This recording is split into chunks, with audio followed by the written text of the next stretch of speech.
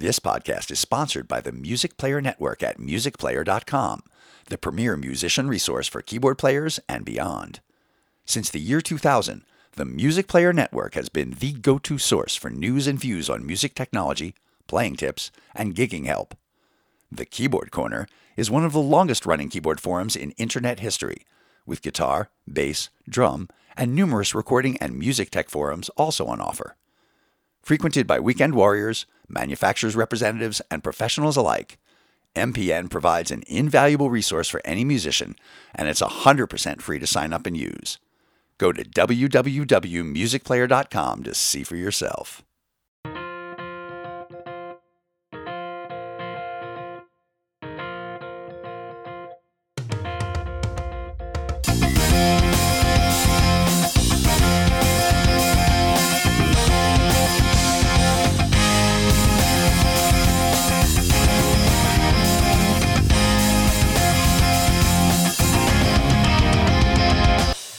Hello and welcome to episode 11 of the Keyboard Chronicles, a podcast for keyboard players of the gigging variety. I'm your host David Holloway, and it's excellent as always to be joining you.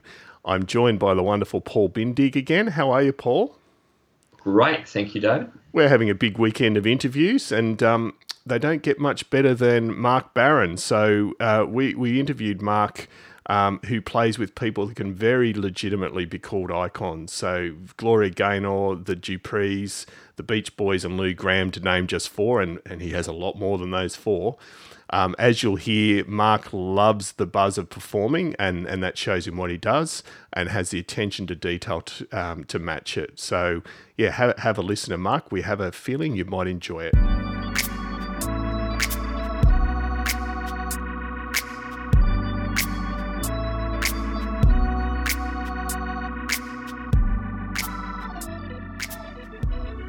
Hi, Mark, and thank you for joining us on this very exciting Saturday night for us all. Oh, thanks for having me. So how are things going for you at the moment? Are you keeping busy? Well, strangely enough, we've been locked down here for 3 weeks, so all of the live gigs have gone away. But when I'm not on the road, or actually sometimes when I am on the road, I do an awful lot of writing and arranging. So I actually had a lot of my clients reach out to me and say, "Hey, could you jump on this project?" So yeah, I've been here in the studio and writing a lot. So I've been pretty busy. That's good. Yeah, well, I suppose that is one upside, that people with a bit more downtime are catching up on other stuff. So yeah, there's a silver lining. Right. Exactly. So Mark, if we've done our research correctly, you've been playing keyboards professionally for around 20 years, but also we're an educator as well, and a teacher too. So can you tell us about that journey and what led you to make that jump, and are you still doing some teaching as well?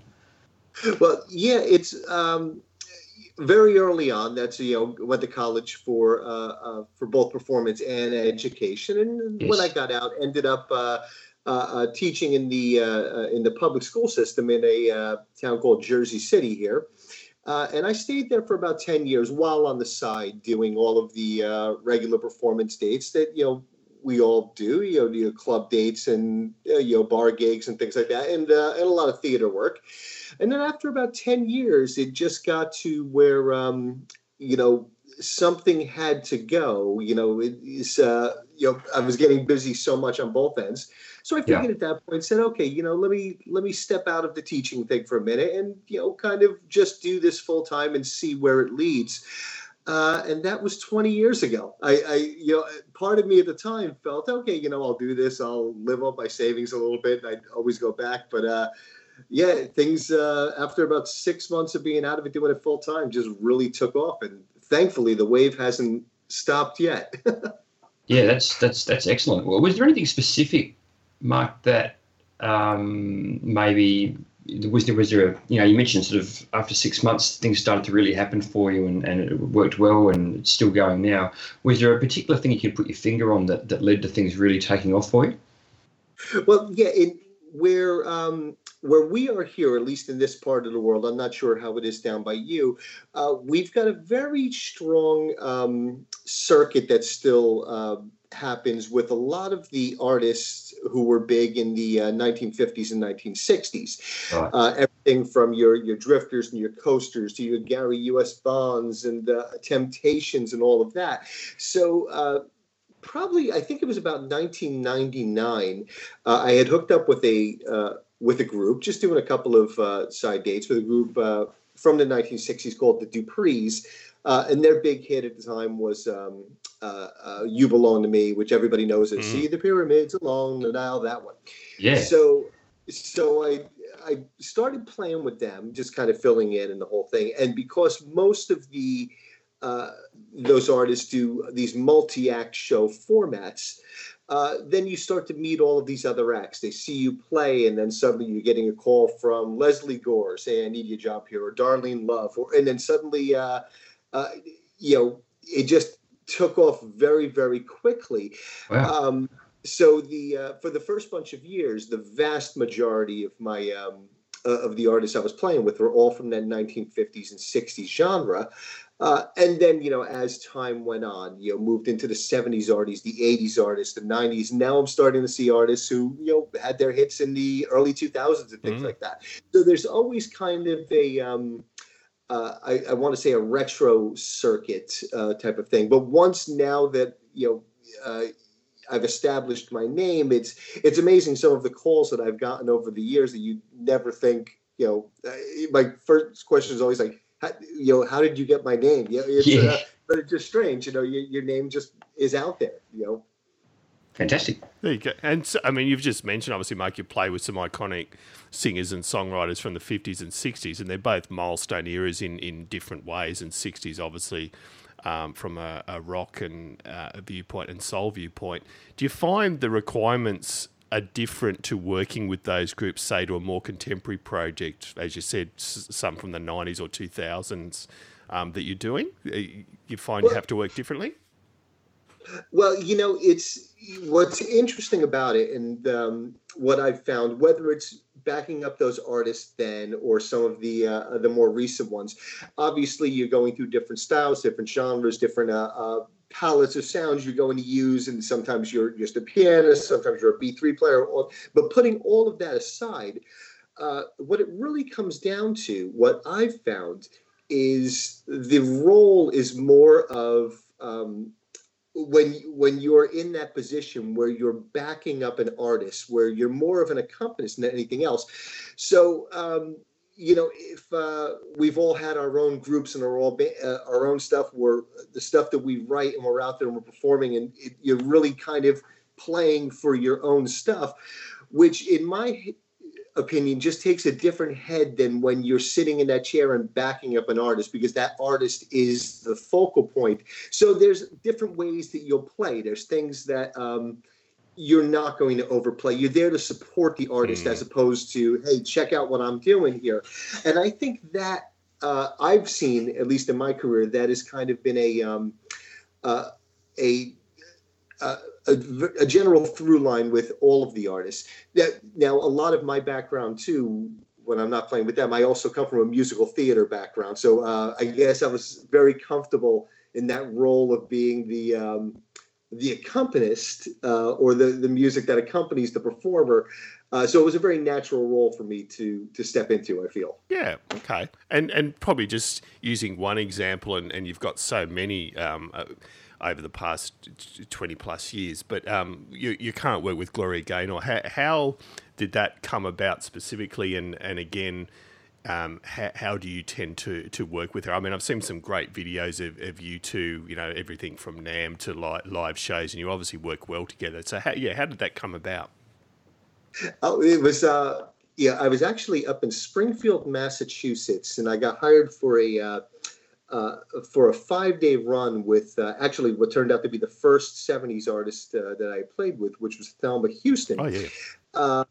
And after 5 days doing 2 shows a day up there with her, and I had a ball. It was just one of those things where just everything we had fun. It made sense. And I remember we finished the last job, and I'm packing up my car for the drive back to Jersey for me, which is about 4 hours. And all that's going through my head, because I still have the adrenaline going, is all right, how do I market myself? I got to get more gigs like this. I got to play more of these 70s acts. And after about 15 minutes in the car, my phone rings. I don't recognize the number. I pick it up, and it's the manager for Gloria Gaynor. Said, "Hey, we just got your number from Thelma Houston, and we're looking for a keyboard player. Are you interested?" So I was like, "Wow, the power of positive thinking." It was like, so at the time, they had called me. They had another band who they had just started working with. They only had 2 jobs, so and it wasn't really working out, which I didn't know. So they brought me on as the they wanted someone to kind of play second keys and play that type of a role. But after I had done 2 jobs with them, then I got pulled aside and found out that it was a little ulterior motive. They came to me and said, "Okay, now we like you. We want you to put together a band, and we're going to get rid of these guys and have you take over." And it's that was 10 years ago, and it just Wow. been with her ever since. She's one of my mainstay artists. And she's not only just a pleasure to work with. I mean, I consider her a friend more than anything else. Even during this whole crisis, we're on the phone every other day, just talking about anything. She's a wonderful person. So we've developed not only a professional relationship, but a nice personal relationship as well. That's absolutely wonderful. Yeah, it's fantastic. Look, something else you've done, Mark, that I think many of us who play keyboards would love to have had the opportunity to do or to have tried is you've worked a bit on TV shows such as the Today Show and the Colbert Report.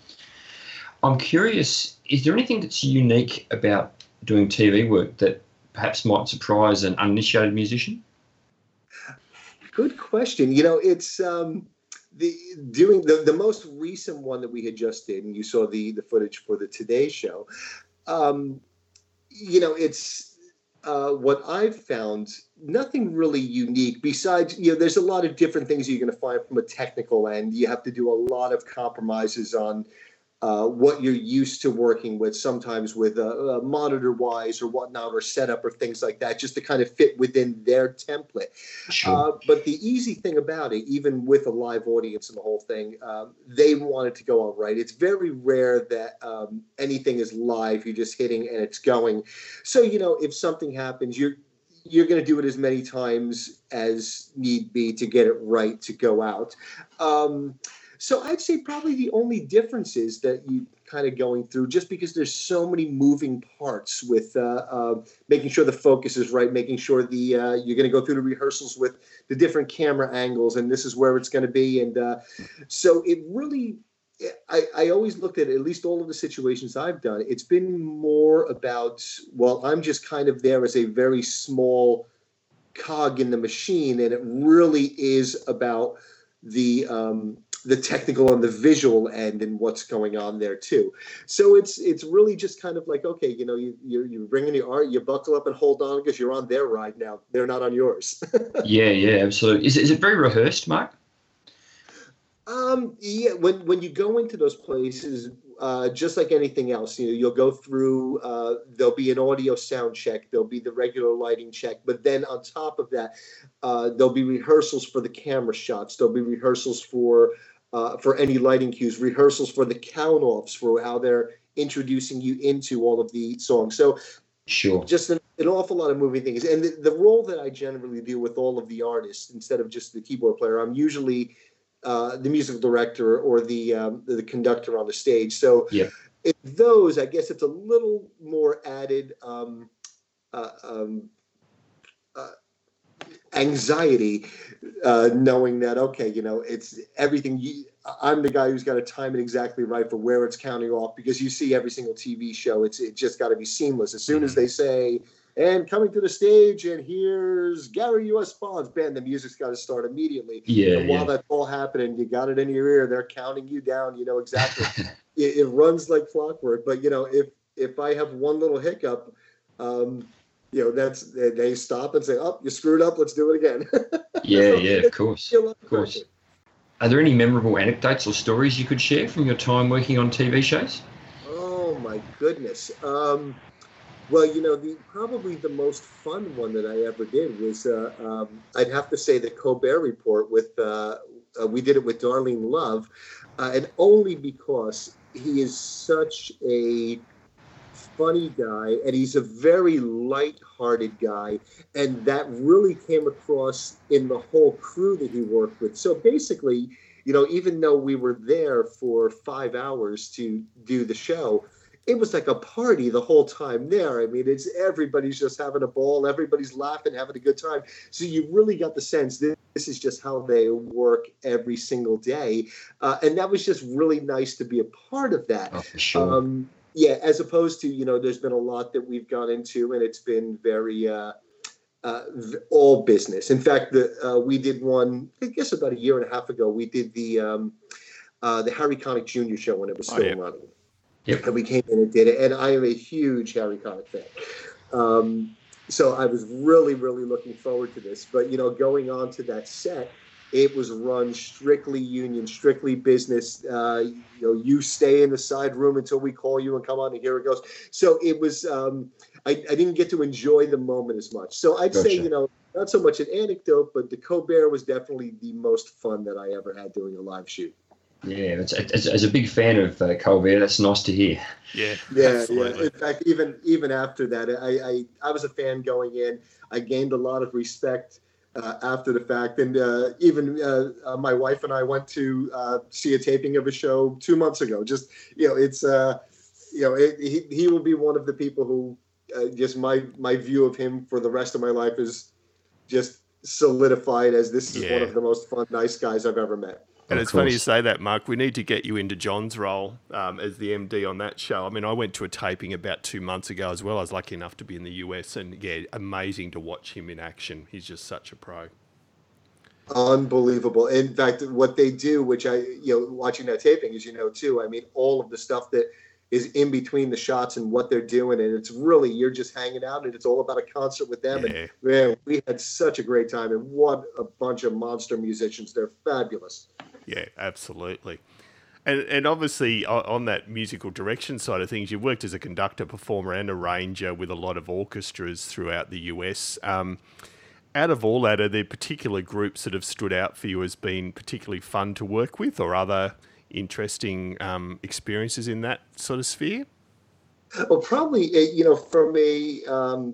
from an orchestral point of view, probably the most fun one that I've ever done, and it wasn't in the States. It was actually in the Netherlands, and that was with the Metropole Orchestra. And we've done a 4-day run with them for a part of their Christmas series. And we had come in, and they had sent me all of their what we're going to do, sent me their instrumentation, and I was able to really write for their orchestra, which is great. But going in there, and the quality was so high, the musicianship was through the roof. And what was great, as opposed to so many shows that we do, which are just a one-off in and out, like I said, we got to sit down and really spend 4 days with them and really do that. That was that was a real special experience. Yeah, and that would be, and just, I suppose as an aside on the orchestral thing, you've obviously got both training and experience in orchestral work, but a lot of people that play with more popular and artists, and you now see more rock and pop artists working with orchestras. Have you had experience of how there's that clash of cultures, so to speak, between the orchestral approach and the more, you could argue, laid back rock and pop approach? Well, it's very interesting, and you're absolutely right. There's so many more artists who are starting to do that and start to fuse together the orchestra with the rock or with the funk or with the pop. And what really a lot of it has to do with, obviously, I think it's a great meld to be able to take some of this wonderful rock material and really fill it up. But I think the reason that it's becoming so popular or so mainstream is because it really is a wonderful marketing type of idea, because any of the orchestras throughout the world all have a very, very strong subscriber base. And these people, they're coming every year, they're seeing everything they're doing. So they'll come in and they're seeing classical repertoire all the way through. Now suddenly they're saying, okay, we're going to do something like this, say with the Houston Symphony, and we're going to bring in a pop artist, which we're going to be able to do that. Over here, we've seen some wonderful things. Styx has done a bunch of them.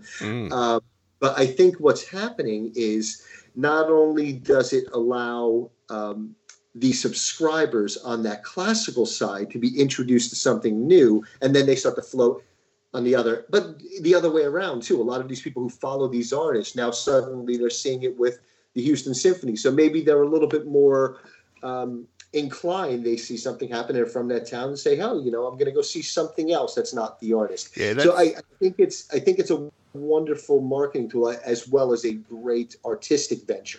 And that's a fascinating point. So, and I had the pleasure of seeing Ben Folds with the Sydney Symphony just a few weeks back, just before the lockdown started, and they were making exactly the same point, to get more of those of us that had come to see a rock guy to come back for the more classic stuff. But you may have some perspective on this as well. I've always wondered, and I've gone to probably 3 or 4 of those sort of shows where a rock band is teamed up with an orchestra. Do the orchestral musicians find that stuff interesting? And what I mean by that is, compared to some of the complexity of some of the classical pieces, and it obviously depends on the arranger and what they do with it, but do you find is it a bit of a walk in the park for them as far as technically compared to some of the more classical stuff they do? That's an interesting point. I wouldn't say that I've ever heard from a musician from that thing who would, quote unquote, thumb their nose up at anything. And while it is probably in a lot of ways sometimes technically easier to say when you're doing the music of the Who as opposed to if you're doing some Mendelssohn. But what I think is, like anything else, like I was saying, with what I do, a lot of the 1950s acts, I mean, if we're calling it like it is, 99% of that music, you're playing the same 4 chords, 1, 6, 2, 5. But even though that is technically a lot easier than if you're doing, say, something, a Jesus Christ Superstar or something like that, but you're able to find different nuance in it. You're able to find different ways that you're going to really make those 4 chords as musical as possible. So I think when you're looking at these symphony players, these orchestral players, I don't think they look at it any different or look at it as any less. In fact, I would argue that it's a wonderful departure of what they're used to, and they get more excited about it. Yeah, there you go. Yeah, that's fascinating. So, Mark, you've worked with what seems to me like almost a countless list of very well-known and successful musicians.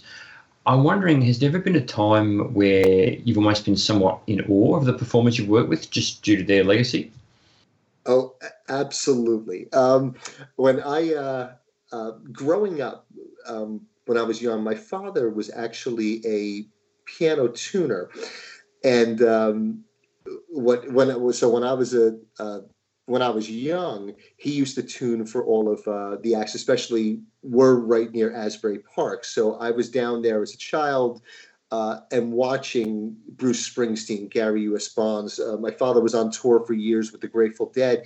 So for me, when the artists that I've gotten most excited about have been just that. It's the ones that I grew up and looking at saying, okay, well, because all those guys always seemed larger than life at the time. And then suddenly you get an opportunity, you get a call and say, okay, Gary U.S. Bonds called you to play. And, I remember the first time playing with him, I showed up like I was like a 13-year-old girl. And it was literally like maybe a couple of months after I had just done my first job on Aretha Franklin. And she was probably the biggest artist at the time I ever did. But I tell you, I was much more excited to go play with Gary U.S. Just because. So, but I think, at least for me, the things that we all grow up with and what we listen to, those are the ones for me that I've always been the most excited about. I did a run with Mark Farner of Grand Funk Railroad, which was just same thing. I was just in awe the whole time there. So it really, I think it just comes back to our individual history, like what got us excited as kids, and I don't think that ever goes away. No, for sure. Yeah. And speaking of people that you may be in awe with, I know that you're a director on the East Coast Hall of Fame. Just for the non-East Coast and non-US listeners, can you talk a little bit about that, what that involves? Absolutely. This is actually a very new venture that, and one of the artists with the group that I mentioned before, the Duprees, there was the lead singer, his name is Tommy Patillo. He got this idea to start a Hall of Fame, and the mission statement behind it was there are a lot of artists, especially from that 50s and 60s and 70s era, that have been forgotten by the Rock and Roll Hall of Fame. In fact, one artist in particular who a lot of the fans of that genre feel was overlooked was Johnny Maestro, who was the lead singer of the Crest and then of the Brooklyn Bridge, who has since passed away. I think it's been about 10 years now. But that was kind of the jumping off point for where this should start. So he gets this idea and just saying, I want to do this, which, like anybody else, those things are impossible to materialize. But somehow after 9 months, it got a few of us together, got a board together, and we got a whole bunch of inductees for last year. And last June of 2019, we had our first gala, and there were almost 3,000 people in attendance for this thing. Every artist was there. We had this wonderful, huge, successful event and raised a lot of money, which none of us expected at the time. We were saying, well, if we break even, that was in the plus column. So we jumped forward into the next year. We were actually scheduled to have our gala the first week of June. We just, in the last 2 days, pushed it off, which is now going to be in October. But some of the inductees that we have this year, Gloria Gaynor is one of the inductees, Tony Orlando, Dionne Warwick, The Times, Manhattan Transfer. So it really that was kind of the point in the whole thing to recognize the artists who had not been recognized by the Rock and Roll Hall of Fame. And when they say East Coast, they're really kind of saying anything from Florida to Maine, all the way into the Mississippi. Kind of what's been the template for where they're pooling from. And I mean, obviously this is a bit off our track as far as keyboard playing, but how challenging has that been for you as a director, knowing the original Rock and Roll Hall of Fame, both the, I'd argue, partly legitimate criticism it gets for how it selects people and that? Have you tried to avoid some of the perhaps mistakes that the main Hall of Fame has made over the last sort of 40, 50 years? Yeah, that's a great question, actually, because we are still so new and in the infancy of this whole thing. It's constantly almost like the thing that really scares the heck out of us because, as you're it's like when you just start walking into the minefield, you have no idea, but you're going to step on a mine here and there. So we're constantly trying to put ourselves in check. In fact, on our first year, one of the people who we had put down as one of the honorees, which we didn't even realize at the time, and we found out after about 2 weeks of us putting stuff out there, was a Rock and Roll Hall of Fame inductee, which we completely overlooked. So we had to kind of do a little backtracking. But what we've been doing for who we choose, there's a lot of open voting that they do from people who can write in. So it's really, so far, at least now, it's the people's voice, which is nice. And so far it's been working out very well. We haven't gotten anybody saying, hey, this person's not deserving, or hey, why didn't you look at this person? I'm sure that's going to come, but right now we've still been kind of okay. No, I think it can only be better than the original, and that's not necessarily criticism of them either. I'm sure they found their feet, but I mean their origins make them being independent difficult anyway. But It's a great approach. So we might pivot across to some gear talk if that's all right, Mark. And we have a bit of a rule on the podcast. You can talk as much or as little gear as you like, so don't feel pressured to get into, huge detail unless you love that sort of stuff. But so what are your essential pieces of keyboard gear that you use in your current projects? Well, it's with the Gloria Gaynor project. My main keyboard that I use, and I'm sitting next to it in my studio right now, is my Nord Stage 3. I'm a Nord endorsee, so it's that's kind of where I stay. Yeah. Love it, absolutely. All of my meat and potatoes, it's coming from there. That's where everything is. On top of that, I still use my Nord Electro 3. I really just love it for something about the Generation 3 with the B3s just really respond for me well. And I also, going out of Nord, I have my, I'm using the Korg Kronos 2 73 key. Right. And really where I'm going for anything for my...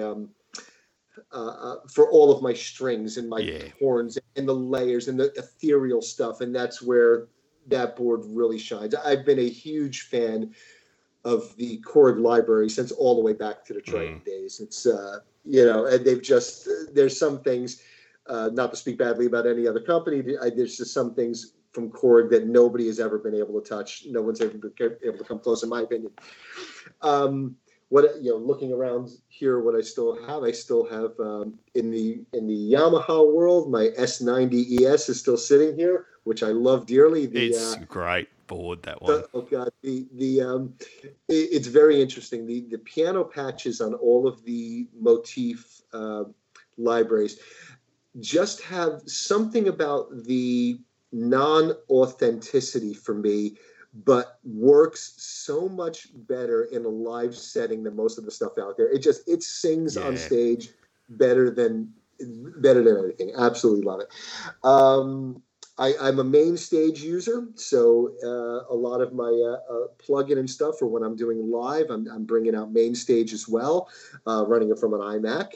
Right now, I just, in fact, in the last year, I've actually picked up an endorsement with Radial because they came out with the Key Largo keyboard mixer, and this thing is just unbelievable on every end. It's really, it's what the keyboard world has been missing forever. If you want to submix your stuff, because we all find a small mixer to go through, but you're dealing with the noisiness of a small board, which it really wasn't designed to do for guys like us, which is put everything through. But Radial, they nailed it right out of the gate, and because it's a mixer, but it is a Radial DI. It's I'm not a Radial endorsed artist, Mark, but I couldn't agree with you more, and I probably wouldn't mind diverging off onto that. And so, warning listeners, we're going to get a little bit gear oriented here. But you're right, the Key Largo is an absolute gem, and obviously my co-host Paul, who's just muted at the moment due to a severe rainstorm, so we're trying not to have that come over the broadcast, uses a Key Largo, and I use the KL8, which is absolute overkill for what I do. But I decided I wanted a rack mount unit, and I could rave about both those for hours. They are absolutely superb. Actually, I'm just going to come off mute to let you know, too, Mark, and let our listeners know that David, our esteemed host here, sold me the Key Largo that I use. That's how much an advocate he is, and it is a wonderful piece of gear. I was actually only telling him the other day, it's one of the greatest things I've ever bought. So we couldn't agree more with you, Mark. You're preaching to the converted here for sure.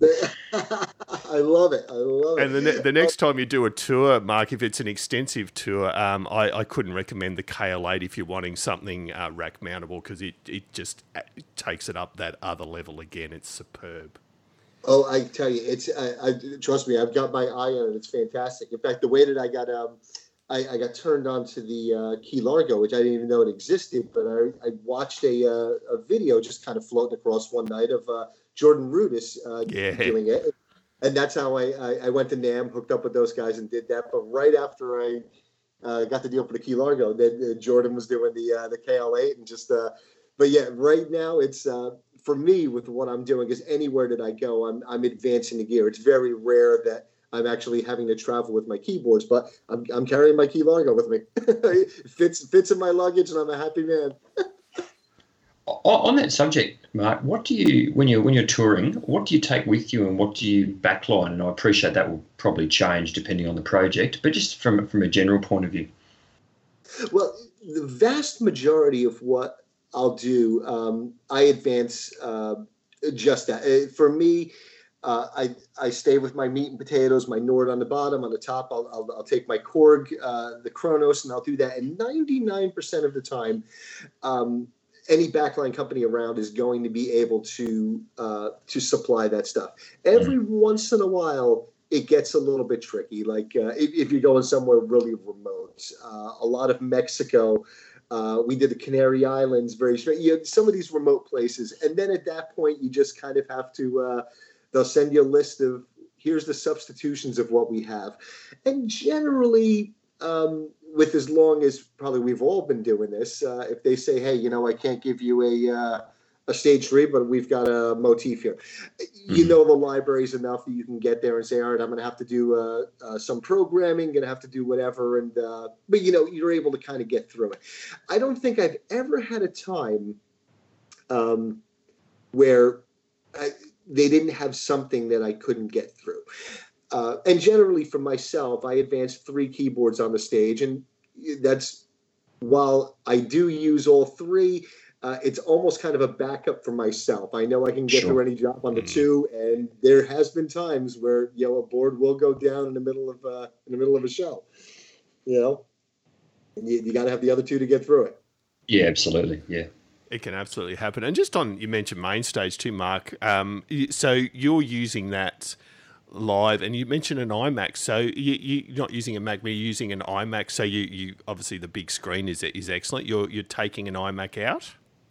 Well, it's what I'm doing. I do that here for the iMac. When I'm out, sorry, I should be clear. Here, I'm looking at my iMac. That's what I said. But I go out with a MacBook Pro. Is what I'll use for out. Yeah, and that is, main stage is very stable, works very well. I use the Mode 2, the Ultra Light, I think it is, the 8 in and out, and which it's been fine. I don't think I've ever had a problem where it has been where it has gone down on me. That being said, I'm probably using it at a lesser extent than some of the other people who I've seen out there doing it. A buddy of mine who, Andy Burton, who you probably know, he's with Disciples of Soul now. We literally just interviewed him, so we've just he's the episode before you. There you go. Yeah, perfect. But Andy, you talk to him about his gear and what he does. He's running a very, very detailed amount of soft synth stuff on stage. So he's got hard drive backups for his hard drive backups and whatnot, and that has to be there. See me with what I'm running, where I just want some layers with the existing libraries and the boards that's here. It's very stable on my end. In fact, it's really funny. It's maybe about 6 or 7 months ago, I wanted to look into something. I called up Andy and I said, hey, when you're back in town off of your tour, I want to get together with you and, kind of pick your brain a little bit. And we just haven't gotten together yet, but we definitely will. And this is an assumption, just having done that interview. Did you and Andy meet via like Darlene Love, that sort of connection? It was actually Darlene Love. We were, there was an act here, Kenny Vance and the Planetones. Okay. And he was playing with for a short amount of time, right before he had left to go out with, I think it was Rufus. Who he left with. Yeah. And at the time, he needed somebody to fill the spot with Kenny Vance and the Planetones. So he got my name through somebody, called me up, and then I went over there and filled in until they found the replacement. But over the years, we've kept in touch. There's been a few things he called me for, vice versa, and it's just we've just kind of been in the same circles. Small world. Yeah, he's a great guy, unbelievable player, as you know, and just really smart cat too. Yeah, absolutely. And so back to the actual playing, Mark, what are some of the biggest lessons you think you've learnt over the years in relation to gigging? So just that live playing lessons you've learnt. For me, it's growing up very early on. I was born in the 60s, child of the 70s. So, all of the people who you're watching play and who you want to emulate you're watching your Keith Emersons and your John Lords and whatnot. And of course, all of their, all of that wonderful technical prowess that they did. And, but I guess as I got older and start to really apply your craft in what it is, I guess I learned as a musician that, less is more sometimes. When you're playing, groove becomes a lot more important than how many notes you're going to play. So as I get older, you're the people who you start to look to as your inspiration, at least for me, have been more about groove than about notes. Now, that being said, still, if, I'm sitting here at night and I just want to have some fun and floating around on YouTube, the first people I'm going to pull up are Jordan Rudess or Corey Henry, or I'm going to just watch them, play their faces off. And I still enjoy the heck out of it. But me as a player, it's really about, what I'm constantly thinking about is about the groove and how is my part fitting in with the guys around me. Am I, am I part of the puzzle, or am I just trying to control the puzzle, if that makes any sense? Yeah. No, it's a great point. You mentioned that sometimes things can happen when you're playing live, like, although your setup's quite stable, sometimes you can have a keyboard go down, and it's good to have a spare and a backup and that sort of thing. I'm curious, are there any particularly challenging moments you may have had crop up of that nature or different nature while you've been performing live that other keyboard players might relate to? Yeah, I mean, I think it's constant. We have especially with the Gloria camp, we have a joke that that the perfect show is that elusive thing that nobody's ever going to be able to capture, because there's always something that is technically going to go wrong on the stage, whether it be bad RF on the mics and the whole thing, but specifically to the keyboard part. I'll tell you, there's been a ton of times where, you're playing, your monitor goes out, a cable goes out. Probably the worst thing that ever happened to me. And it was, we were doing a job down in Miami for a private party. We do the sound check during the day and we go back to the hotel rooms, and we come back and they introduce us, and I go out on stage and I look at the keyboards. In the center of the bottom keyboard, there's like 7 broken keys, and the top one, the whole top, the keys. I go into the house like, what the hell happened? Before you guys left, we closed the curtain, the keyboards fell over, so we picked them up. I said, that was 6 hours ago. So here we are. I now have to go through this show. Half of the keys are just broken, missing. I'm falling all over the place. It's the worst of all possible scenarios. You just think, oh my God, just get me through this. We get to the last song, and I look down in the audience, and who's in the first row jumping around, and there's Gloria Estefan and her husband. I'm just like, oh, freaking great. Of all the shows.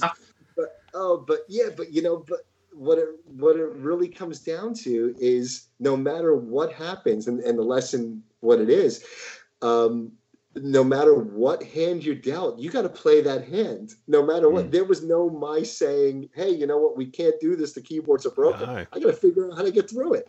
Yeah. Yeah. So that's kind of the best lesson. When you look at, and what we do. There's no such thing as a sick day. There's no such thing as being late for work. It's all of those pressures and all of that stuff is a very real thing for us.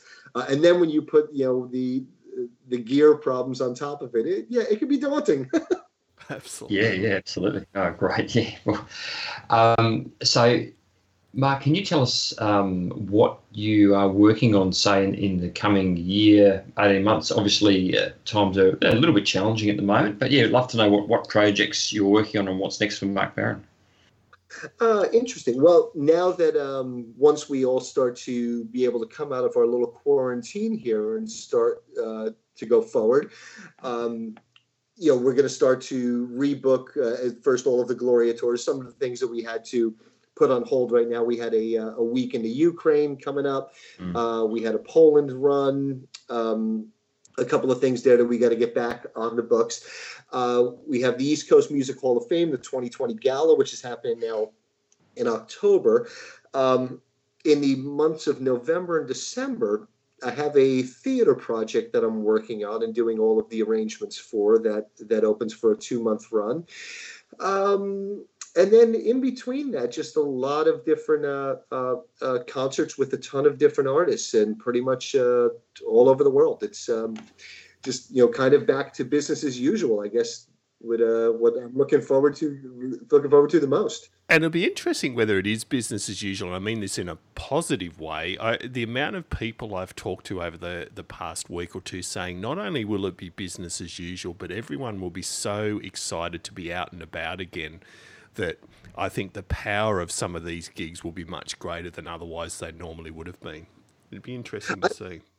I agree with you 100% because, I mean, as we've always seen throughout, recent history and even, farther back, I mean, it's no matter the hardest times when people go through, what do they always fall back on? They fall back on music. Mm-hmm. And I think when people are going to come out, I think that the live experience is going to take off even more so. Here in the States, strangely enough, is probably one of the places where I'd say, live music is not as prevalent as it is in other parts of the world. I mean, you don't see the size of the crowds when you go to in the States and when you go to Spain, to Argentina, absolutely. It's not the same here, but I think it's got a big chance of that changing here. I think people are going to need something to bring them back together, and I'm hoping that this thing that we do is really going to change for the better here. Yeah, absolutely. And the last question of the night, Mark, which is the Desert Island Disc question. So again, I did give you advance warning. So have you got 5 albums that you absolutely couldn't live without on a desert island? Oh my goodness! It's funny. You did give me advance warning, but I didn't think too much about it. So I'm going to kind of go off the top of my head a little bit here, and just kind of the things that and for me, when I'm just going to sit down and really listen to something and enjoy it, I tend to always go back to my classic rock roots and what it is. So for me, just off the top of my head, I would go to Emerson, Lake and Palmer Pictures at an exhibition. Yeah. I'd go there. I'd go to the same group. I'd go to Tarkus. Probably go to Led Zeppelin's Physical Graffiti. I'd go to, oh my God, I'd go to Styx. I'd go Andalusian. My goodness, yeah. It's for me. It is always going to go back to those classic rocks. That's when I'm sitting down in enjoyment. That's for me. That's what it just always becomes, because there's something about it for me that's it's not about work anymore, not about analyzing it, or not about trying to dissect it or what it is. It's just I'm a 15-year-old kid again, just enjoying it. And I think that comes across in your performances, Mark. And I mean, can't thank you enough for taking part in this, because one thing that stood out for me, I said, in doing our research, is you are obviously enjoying yourself, and it shows both in the quality of what you do and your enjoyment of it more broadly. So, yeah, thank you very much. Oh, thank you so much for having me. I had a ball.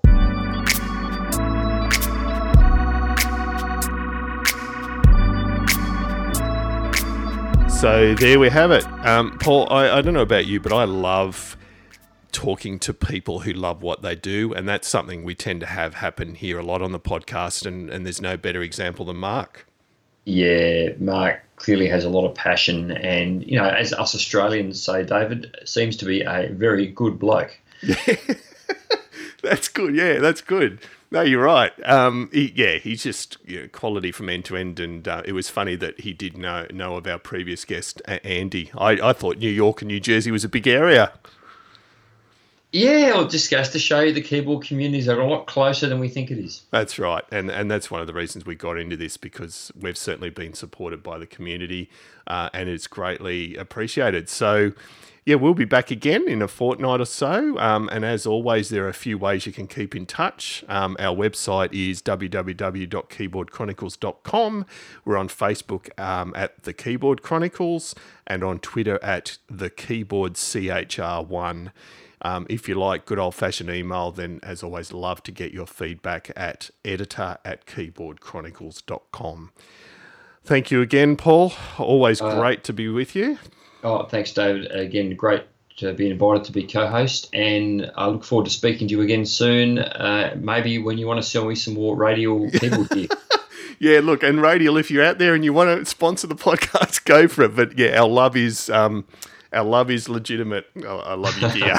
But most importantly, thanks to everyone out there again for listening. I said it last episode, but we do love getting the feedback that we get, and hope to see you back here next episode.